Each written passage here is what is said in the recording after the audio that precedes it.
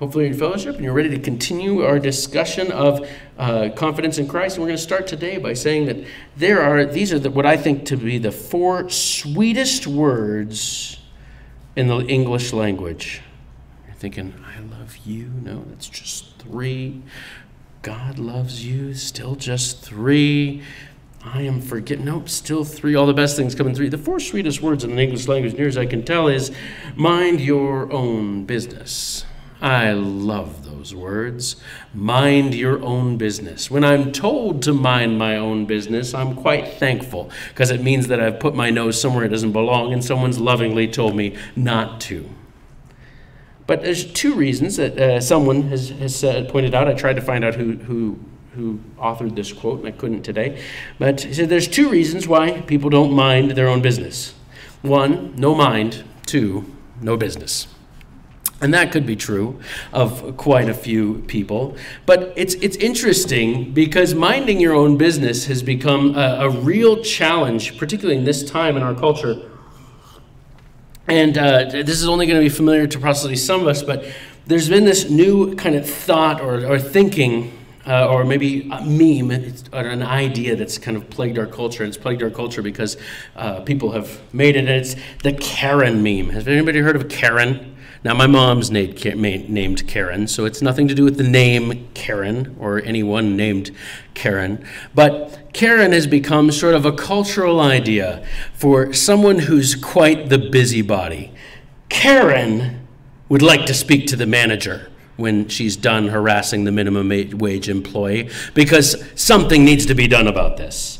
Karen would like to know why you're not wearing your mask when you're in your car alone. Because it's protecting all of us. In my car alone? Well, Karen thinks you should be wearing it, so she's going to call the police.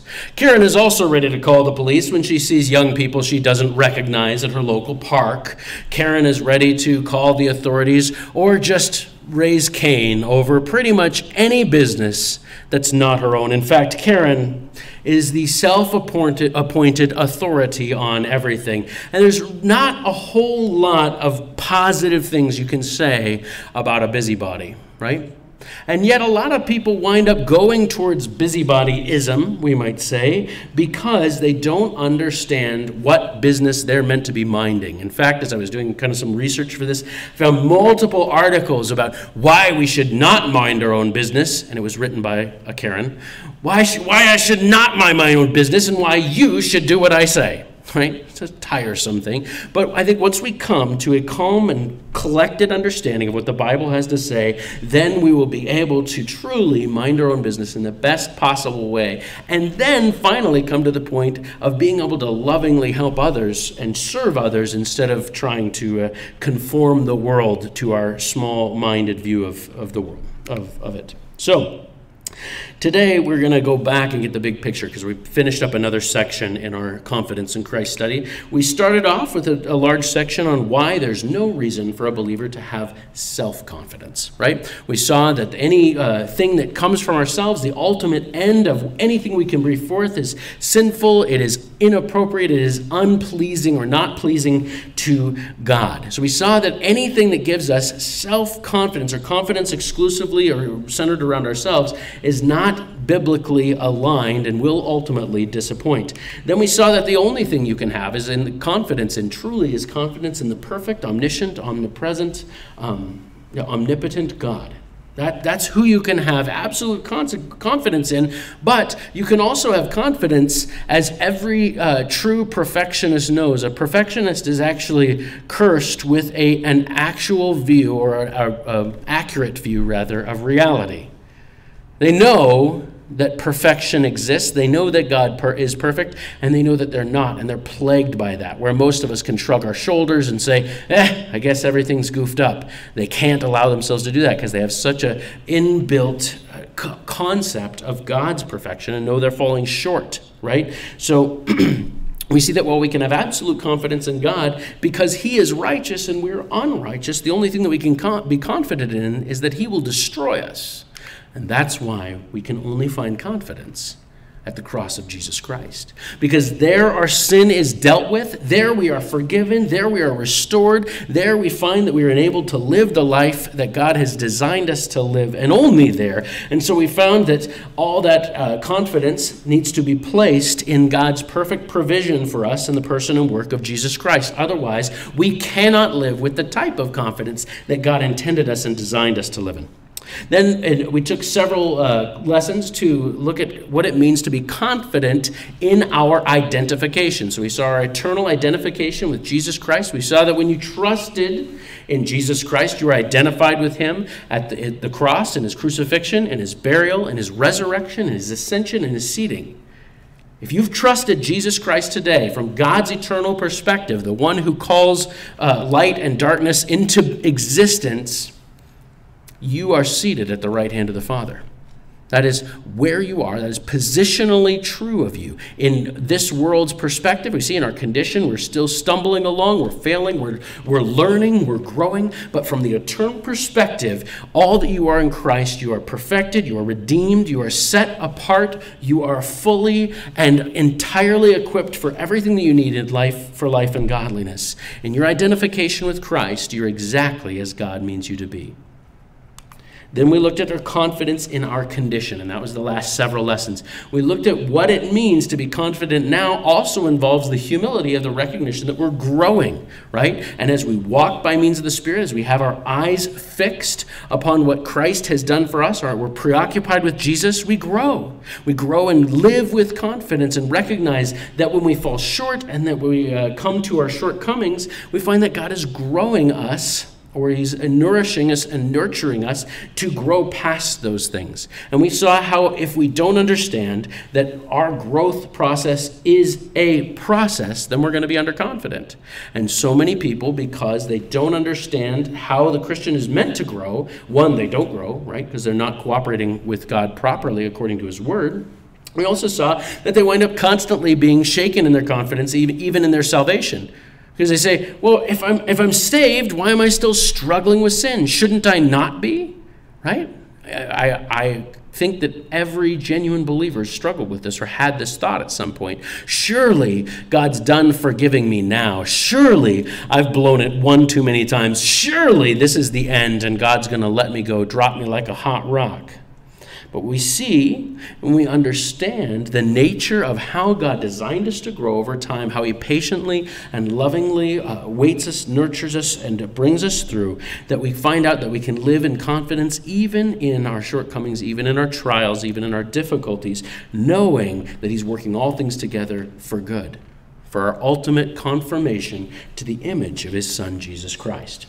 So, hopefully, as we've gone through these things, we've removed the bad places that we just naturally in our flesh try to place our confidence, and we've found better places to put our confidence. And today, as it comes to minding our own business, the thing that we need to do if we're going to mind our own business is we need to know what our business is, right? I mean, there was a wonderful secretary at my one of my jobs years ago at a car dealership who was quite convinced that even though she was called the secretary, sat in the secretary's seat, and was paid like the secretary, that she was really the general manager of the whole place. She was certain. To be fair, she had been there for about 10,000 years and knew more than any of the GMs. So, yet, about twice a year, someone in management had to remind her that while she might be just excellent as the general manager, she was still the secretary, and she would do well to what? To mind her own business. So, we need to understand what our business is. And what this really is, when you think about it, is a question of, because if we're putting all of our confidence in God and his idea, in our identification with him and his work on the cross and our condition, it's really a question of what is God's will. God is the one who can assign the tasks. God's the one who we might say gives the jobs. He's the one who can tell us what we're meant to do or what we're not meant to do. So, before we start down this path, one of the things that gives Christians the greatest amount of insecurity or underconfidence is a lack of understanding of God's will. We'll bring that chart back in a minute, don't worry. If you haven't memorized it by now, I highly encourage you to do so. It's 3 circles. You can do that. You're good. But we want to talk about taking the wrong angle on God's will, because humanity has been trying to divine God's will or understand what God's will is. Various people will use mediums, prophets, and Ouija boards and all sorts of gross, demonic, satanic methods just to try to find out what God's will is, however they're viewing that. And I want to point out that we can come to wrong ideas as Christians about what God's will is and misunderstand what we're meant to be doing, and that can cause insecurity. So, some of us will think that it's our job, it's God's will, that we do lots and lots and lots and lots of good works. Now, we're going to see good works are critically important. In fact, as Sam, I think, pointed out on Sunday, good works are critical to come forth from the healthy Christian life. But he doesn't want us just running around and generating good works to do. From our perspective, he wants us to do his divine good, not be obsessed with what we think we should be doing. Furthermore, this always brings about trying to find the most comprehensive set of man-made rules. No bowling, no cards, no dance, no drink, no, right? I know I'm doing well if I'm not doing all the things that this or that church person said I am. Now, those might be perfectly good things to stay away from. Like if someone said, Brad, no donuts, it would be probably a brilliant thing for me and a health purpose. Now, mental health, that's a whole different thing. But the reality is that even if I were to swear off donuts forever, there would be no theological or spiritual advantage to that thing. So whether by following man-made rules or just trying to multiply our good works, we're going to come about things wrong. I know that I'm in God's will because I'm doing all the good things and I'm avoiding all the bad things. Well, it's going to fall. We'll see. We'll evaluate that, but I believe it'll fall short. Next, religious observations. A lot of us think, and in fact, most man-made religions, particularly man-made Christian religions or cults, center around the idea that we don't know what God wants, but don't worry, the church is here to tell you, right? It's this rite or this sacrament or this thing. It's be in church every Sunday. It's make sure you're at these, or be at church whenever the doors are open for whatever it means. Make sure you're baptized. Make sure you, right? Religious observations, thinking I must be okay because I did all those great things that God wanted me to do. I checked off my church's checklist. And we're going to see that God's will for you is going to be more thoroughgoing even than that. Furthermore, we can think, well, if everyone else is happy with me, then I must be in God's will. I just have to keep everyone else happy. Have you ever tried to keep everyone in your life happy with you? Where does that leave you besides psychotic and utterly miserable? Because inevitably, if you have more than one person in your life, at which point you would just make them an idol, but if you have more than one person in your life, they're going to be at odds. And that's going to put you at odds. And that's assuming that someone doesn't want to do something that's not best for you. The next one is the golden road view of God's will. Now, this is the idea that God is some horrifying, cruel person who has a will. He wants you to wear a certain t-shirt this morning or a certain shirt, but he's not going to tell you which one. He wants you to make this choice and not that choice. And a lot of times when we come to our big life choices, we want God to make the choice for us. We say, God, I have to choose between these 2 jobs or living in these 2 cities or going to these 2 schools. Tell me which I should do. And God goes, nuh-uh. I'm not going to tell you what to do. So tragically, a lot of people go through their lives really deeply insecure because then they go and choose this job or this school or this whatever, and they say, oh my goodness, this could not, or that wife or husband, and they say, this couldn't be God's will because now it's hard and now it's miserable and now it's terrible. Surely it was God's will for me to choose the other one.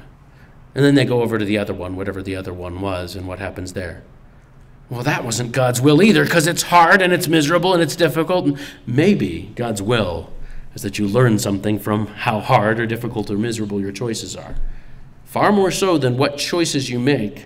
It's about learning and growing in Christ-likeness wherever he has us, right? So this idea plagues us, though, that God has some hidden best will for our lives, but he's holding out until we fast long enough, not to say anything negative about fasting, or pray long enough, certainly not to say anything negative about praying, or we go through, in fact, the Golden Road method of certifying or finding God's will has given rise to the ever-scientific test that is at least rumored to be used by some, wherein a young man opens his Bible to a random page and then tries to discern from whatever Jeremiah 12:7 says. It says, I have forsaken my house, I have left my heritage. Kids, I'm sorry, we're moving. Brutal, right? But that was God's will. That's what when I opened his book and treated it like a Ouija board or a magic 8-ball, that's what came out, right? And you're laughing. But I hope you're laughing because you've done this once and you realize how silly it is. Because I've done it. Please, I'm preaching to myself. This is why it's a passionate, important message to me, because I've been caught in that nightmarish world of the idea. We don't really think of it that way, but the truth of it is that if you have that picture of God, then God is this horrifying person or being, whatever, who is just dangling whatever's best in front of you and expecting you to figure it out.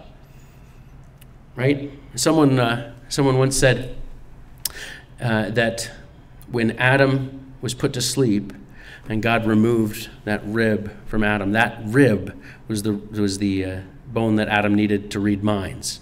And that's why men and women can't get along, because we've lost that one critical ability that would actually help us along in the marriage. But the reality is that that picture of a passive-aggressive, secretive God that has some best will for us that involves blessing and growth, but he doesn't want us to know about it. That's a horrible view of God. It's a horribly unbiblical view of God as well, by the way. And yet, it's really common to us, right? It's a part of Satan's lie and part of the deception. But I want to confront it because it's so easy for us to fall back into it. So as we look at God's will in these 3 sections in the next 3 weeks, we have to recognize that we can't fall. And the final one is the peace plan. This is what I call it. And this is the idea that any decision you make that you have a sense of peace is surely God's will.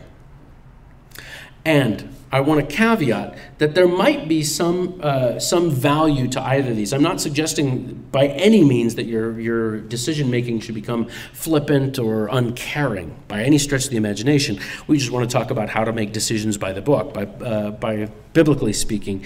But this idea of purporting my feelings or reporting my feelings, I feel peace about that decision, therefore it's the right thing to do, could be 100% wrong. Because my heart is wicked and deceitful above all things, and to be honest, I can feel a lot of peace, at least in the short term, about doing a lot of things that God would never have me do. In fact, I've talked to men who have been conducting secret lives and had affairs for decades, and they say, I feel totally at peace. See, that's sad. That only shows that how numb your heart is to the conviction of the Holy Spirit, how voluntarily blind you are to the clear dictates of God's word, and yet you feel peace about it, right? So the idea that you're going to find God's will by whatever decision gives you peace is certainly not a good biblical standard. And part of the reason why I think that is the case is many times, when God tells someone to do something, they have very little peace about the prospect. I don't want to go in there. They'll kill me. Come on, go. Right? Us feeling peaceful about things is not a great metric of whether or not that's God's will. Certainly not God's will, if it's even a metric of whether it's a good idea or not.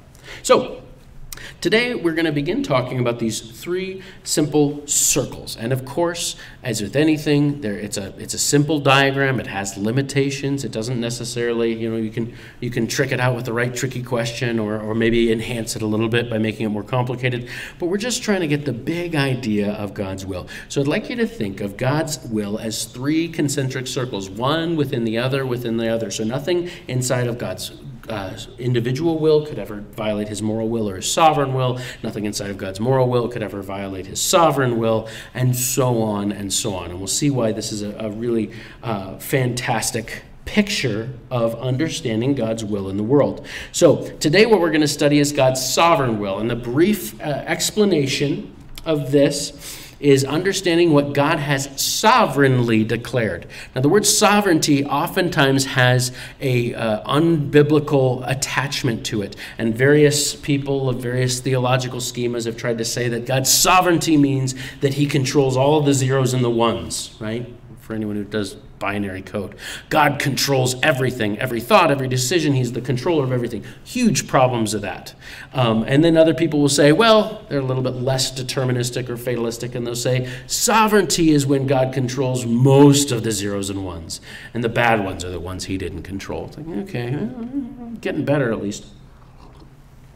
But sovereignty is very simply that God is the ultimate and final authority in everything, and anything which he chooses to decree cannot be undone, cannot be erased, cannot be removed. So whenever God chooses to rule on something or declare that something's going to happen, there's no authority great enough to challenge that, change that, or counteract that, stop him from doing that.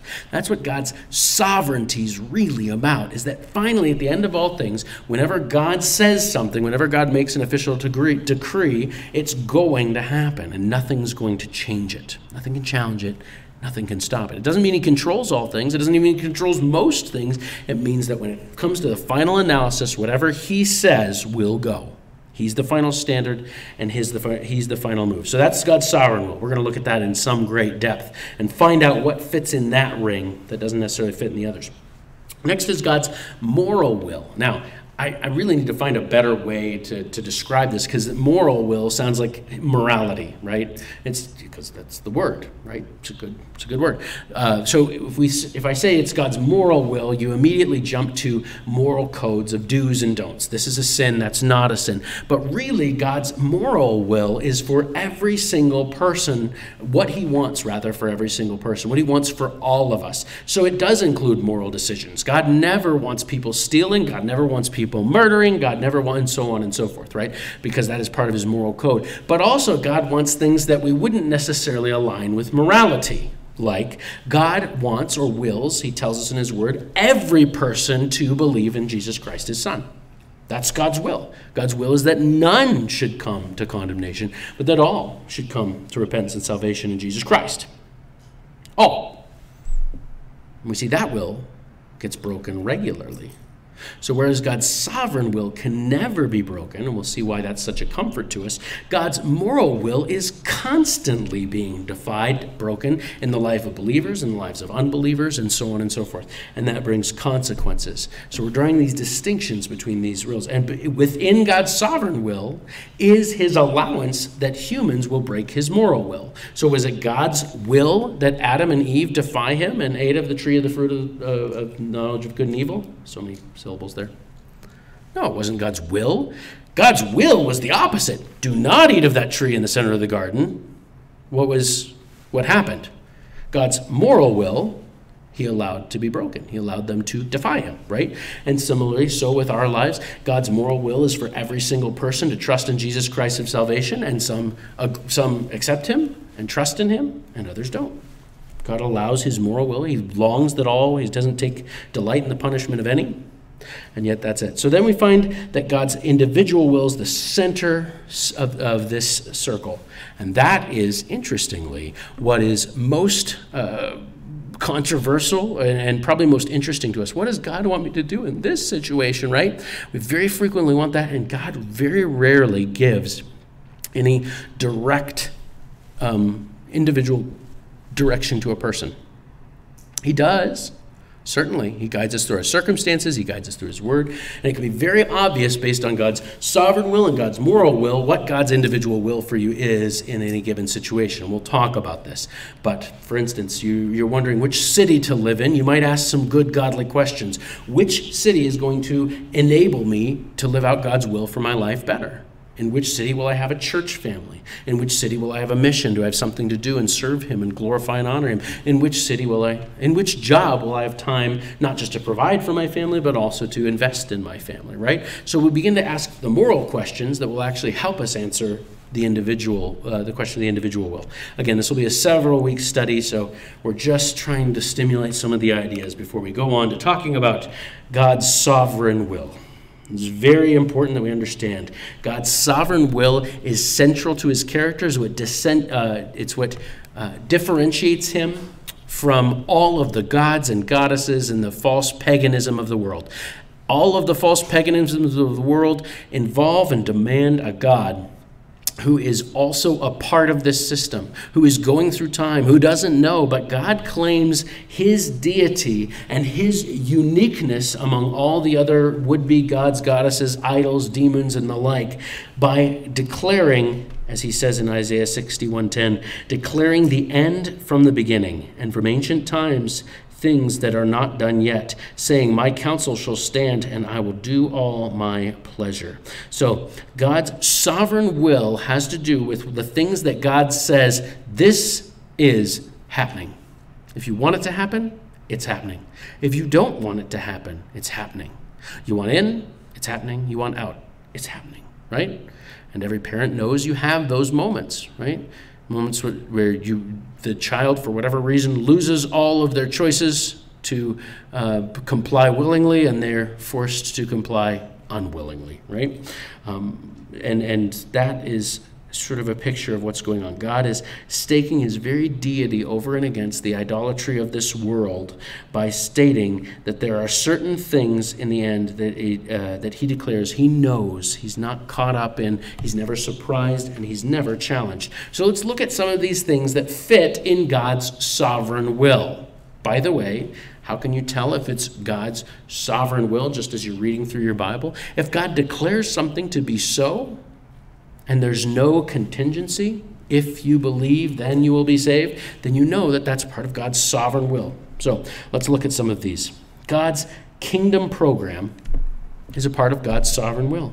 God sovereignly chose Abraham to be the head of the nation of Israel. God made promises of land, seed, and blessing, which he then amplified in the other unconditional covenants of the Palestinian covenant, the Davidic covenant, and the new covenant.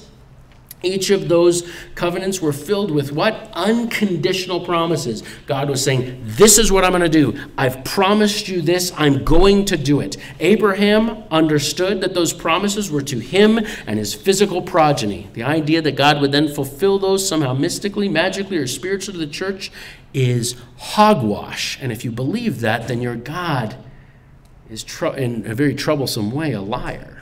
However, these promises to Israel will be finally fulfilled. We see that we're now in this church age, this age of grace, sometimes called a gap or a parenthesis in God's plan, which he, of course, knew about from eternity past. Finally, it will be all fulfilled to the physical descendants of Israel, however God chooses to define that in the time, but it will be fulfilled to those descendants of Israel, and his word will be kept, and all of Israel, all of righteous Israel, will be resurrected to enjoy that time of the kingdom. That's God's sovereign will. He's not giving anyone any choices. He's not suggesting that, hey, if you're really good, it'll come, and if you're really bad, it won't come. He promised. And just like any young person, any 6-year-old, to whom you say the word ice cream will never forget that promise until the ice cream is in their hand. So we can trust that this promise will be kept by God to the Jewish people, to Israel. So another great example of God's sovereign will is Daniel's prophetic timeline, right? God reveals to Daniel, we could do this all night. Literally, we could do this all night going through the Bible and looking at examples of God's sovereign will when God has stated something. But God displays to or reveals to Nebuchadnezzar this huge statue, this colossus, this gigantic idol made of all these precious metals, and then he explains through the person of Daniel to Nebuchadnezzar that the head of gold is Babylon, and the arms and the chest are silver, and that's Persia. and then we have, Medo-Persian Empire, and then we have the Greece or the Greek Empire, represented by the midsection of bronze. We have the Roman Empire, represented by the legs of iron, and then we have some sort of reconstituted empire at the end times, not yet fulfilled, of mixed substance, clay and iron mixed together. So that's talking about the end times. And then finally the stone cut without hands will come and crush that empire. That final expression of man's desire to rule over himself that was initially exercised at the Tower of Babel and that God destroyed. That was part of God's sovereign will. It didn't matter if in fact, Nebuchadnezzar, very apparently from Scripture, became a believer. And yet it didn't change God's plan. God didn't say, hey, the guy in charge of Babylon's now a believer, so that one's going on forever. He didn't. Just as God foretold it, it happened. It was declared by God in his sovereign will, along with the coming of Christ. It was a part of God's sovereign will. That was going to happen. Period. End of sentence. Nothing that mankind could have done, nothing that Satan and all of his demons could have done, could ever stop God from fulfilling that sovereign will, that sovereign agreement. John 5:24 tells you something else that's in God's sovereign will. This is where it gets even more personal, I hope, for you. Jesus says, most assuredly, I say to you, he who hears my words and believes in him who sent me has everlasting life, and shall not come into judgment, but has passed from death to life. Are you a believer today? Have you trusted in Jesus Christ? Well, if you have trusted in Jesus Christ for your salvation, in his death, burial, resurrection, ascension for you, then this is a statement from God's sovereign will that cannot be changed, that cannot be overturned, that will never be upset, that you cannot back out of or walk out of, because God has sovereignly declared it to be so. This is important. This is why it's so critical that we understand the three circles of God's will. When we understand that all of the things that God has declared in his sovereign will, and that your salvation is a part of that circle. Your salvation is a part of that circle, and now you have, and will never lose, everlasting life. Because if you could lose it, it wouldn't be everlasting anyway, but it doesn't matter.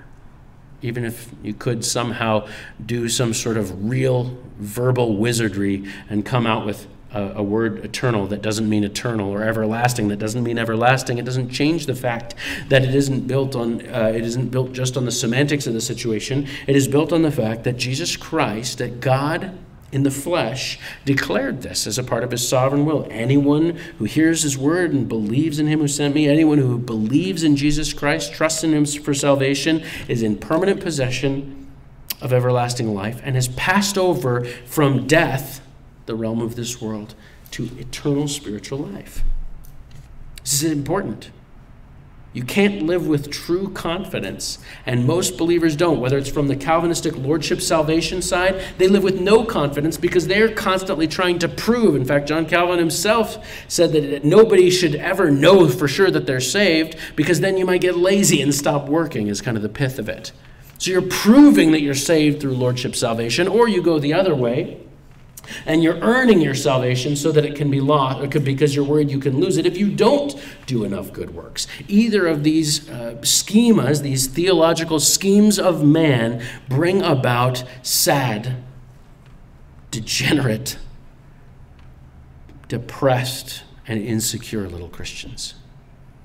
Whether you're trying to prove that you have it, or you're trying to make sure that you earn it and keep it, you're left with a misunderstanding about the nature of the will of God, the eternal will of God, and the salvation issue.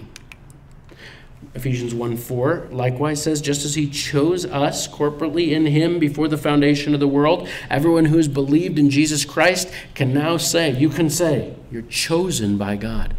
And God knew that you, before the foundation of the world, would be positioned in his Son, Jesus Christ. It's a part of his sovereign will. He sovereignly decided, agreed with, between the Father and the Son, that Jesus Christ would come to earth to save, and you were a part of that salvation. It's a part of God's sovereign will. It's not going anywhere. In other words, when God agreed and thought to send Jesus Christ to earth to pay for my sin and your sin, he not only knew when you'd believe, he also knew when you'd blow it. He also knew when you'd come back. He also knew when you'd blow it again. He also knew that he'd call you back.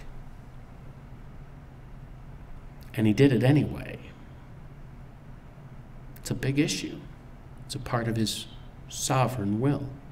That means that we can live with confidence. We can live with absolute confidence that the only way that someone who's trusted in Jesus Christ for salvation, someone has placed their faith in Jesus Christ, the only way for that person to be unsaved if God himself becomes untrue. If God himself is willing to be made a liar by himself. And we know from Titus chapter 1 that God alone, God cannot what? He can't lie. He can't do it. It's the one thing he cannot do. Just as he chose us in him. So this is your salvation, your position in Christ, like we saw, that every believer, everyone who trusts in Jesus Christ is identified with him as in his death, burial, resurrection, ascension, and seating. That is a part of the eternal or the sovereign will of God. You can trust in that. So trust in that. And you'll live a life of confidence. Don't trust in that? You're going to live the same underconfident life that most Christians have lived throughout much of Christian history. Let's look at something else that you can count on as part of God's sovereign will. It's happening regardless of what anyone does or says or has to say about it or thinks about it. 1 Thessalonians 4, 15 through 18, Paul writes, "For this we say to you by the word of the Lord, that we who are alive and remain until the coming of the Lord will by no means precede those who are asleep. For the Lord himself will descend from heaven with a shout, with the voice of an archangel, and with the trumpet of God. And the dead in Christ will rise first. Then we who are alive and remain shall be caught up together with them in the clouds to meet the Lord in the air. And thus we shall always be with the Lord. Therefore, comfort one another with these words. God the Father knows when the God the Son is coming back. It's a part of his eternal plan. It's happening, whether in his time, we don't know. It's going to happen, though, as a part of his eternal plan. Nothing's going to turn off the rapture. Not so many years ago, there was a cuckoo pants crazy bird. Harold Van Camping, I think, was his name. And he'd announced at least one rapture already. And then he announced another rapture, and sure enough, May 21st or whatever it was came along, and nobody went home. And so, of course, everyone was on his doorstep saying, "What happened?" He said, "Well, no one was good enough. The rapture was canceled. We moved it to October 21st. Send more money." And when that one didn't happen, just quietly slunk away with the millions of dollars that he'd scammed people out of. The rapture, though, is surely on God's calendar. It's happening whether we want it to or not, or whether the world wants it to or not. It's going to happen. And so we can know, not based on if we can just be good enough. In fact, most world religions, even Judaism, carries about it with a myth that if all the Jews in all the world could just be faithful for one day, then the Messiah would come back. And of course, that's not true at all. The Messiah won't come back until Israel asks Jesus and recognizes him as the Messiah, and that invites him back at the end of the tribulation period is when that'll happen. But the timing of the rapture and the existence of the rapture is a part of God's sovereign will. It's not a maybe. You can count on it. Which means that every moment we can honestly say, this could be my last chance to talk to share the gospel with, to chat with this person before we're taken up. Other things that are a part of God's sovereign will, there is, after that tribulation, a 7-year, after that, the rapture, there's going to be some sort of preparation period, probably. It won't be an immediate one, too. But there'll be a unveiling of the Antichrist. Oops, hello there, not you. There'll be an unveiling of the Antichrist. There'll be, and this chart comes to us courtesy of J.B. Hickson, not by Works Ministries. But the Antichrist will be revealed. He'll make an agreement with Israel, and he'll make an agreement with Israel, and then the seal judgments will come. I keep doing that, don't I? The seal judgments will come upon the earth as the day of the Lord's wrath kind of continues and is poured out upon the earth. The judgments of God will be poured forth, and probably more people from that generation, I believe, will be saved than any other generation, because so many people will see the divine judgments of God. That's a part of God's plan. And it's kind of interesting because a lot of people will talk about deterministically, like at that point, God will supernaturally give Israel the will to believe in him, but it couldn't be further from the truth. I have no idea what's happening here. Shireen, are you maybe leaning on that clicker?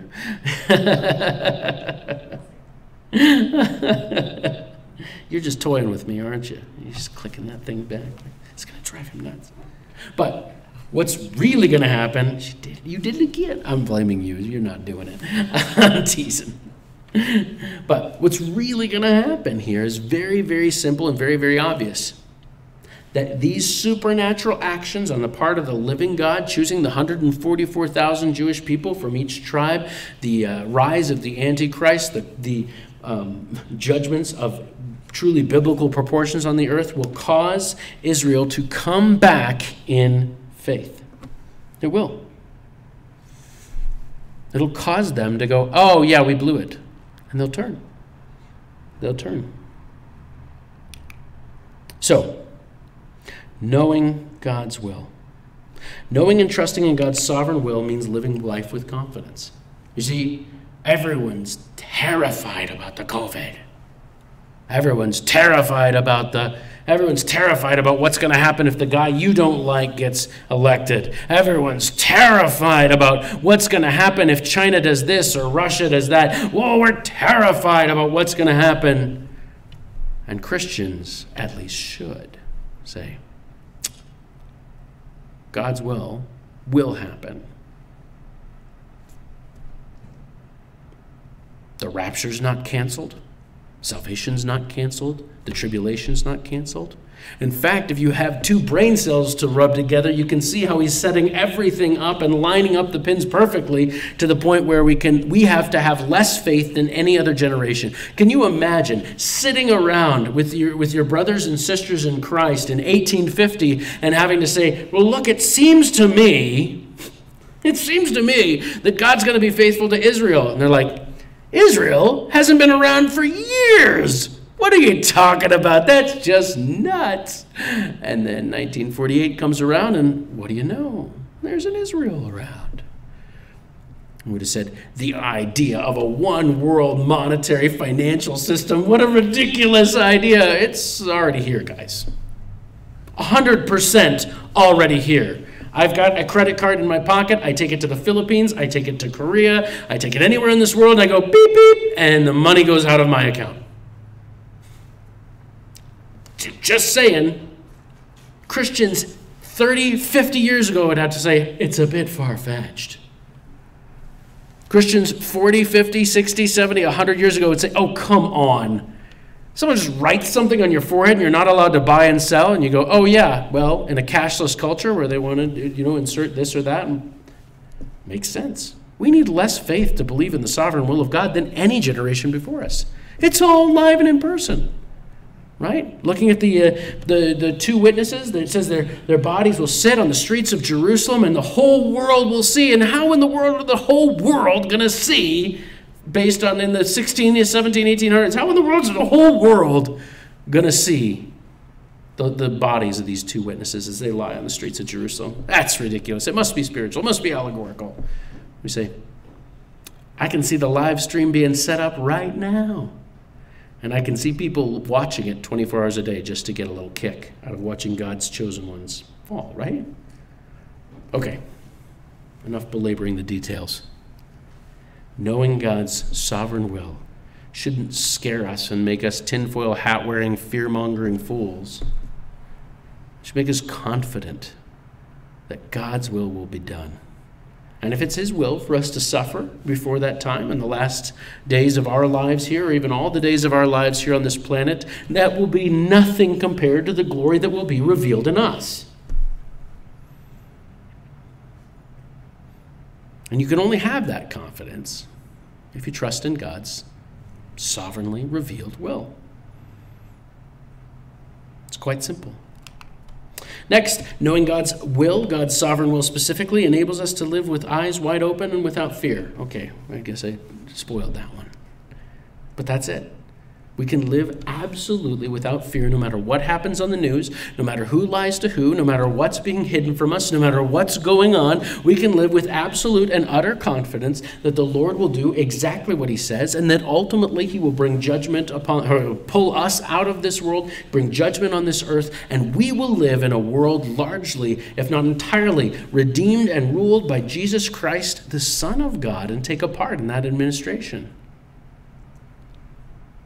It's almost like the absolute substantiating joy that every child feels approaching summer break, except for summer break, once it comes, lasts forever.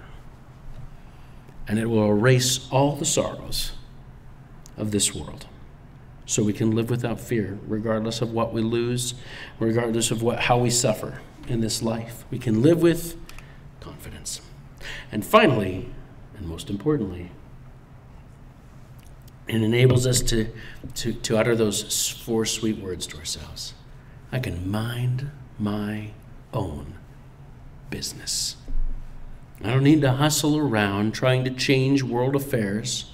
I don't need to hustle around trying to affect all the things or hide from all the things that scare me. I can trust in what the Lord has revealed and go about my business, and I hope your business, of sharing the love, the truth, and the gospel of Jesus Christ, of building up the church and loving your brothers and sisters, of honoring God in every day and every moment and every duty and every task and every relationship. It enables us to finally just mind our own business and say, God, all that stuff that I want to worry about, you said you'd take responsibility. So I'm going to go ahead and let you do that. So hopefully, as we go forward, we'll find out even more so what our business is, what our business is to be about. And so that's why next week we'll move into God's moral will. But let's close our study tonight with a word of prayer. Oh, Heavenly Father, how we praise you for this great and wonderful gift, your perfect word, your revealed sovereign will. You've declared it. It's as if it's finished. And from your eternal perspective, it is. Included in that, your plan for the ages, your redemption of planet Earth, and, lest we forget for a moment, your redemption of us, poor, needy sinners, saved only by your grace through faith in the working of your Son, Jesus Christ,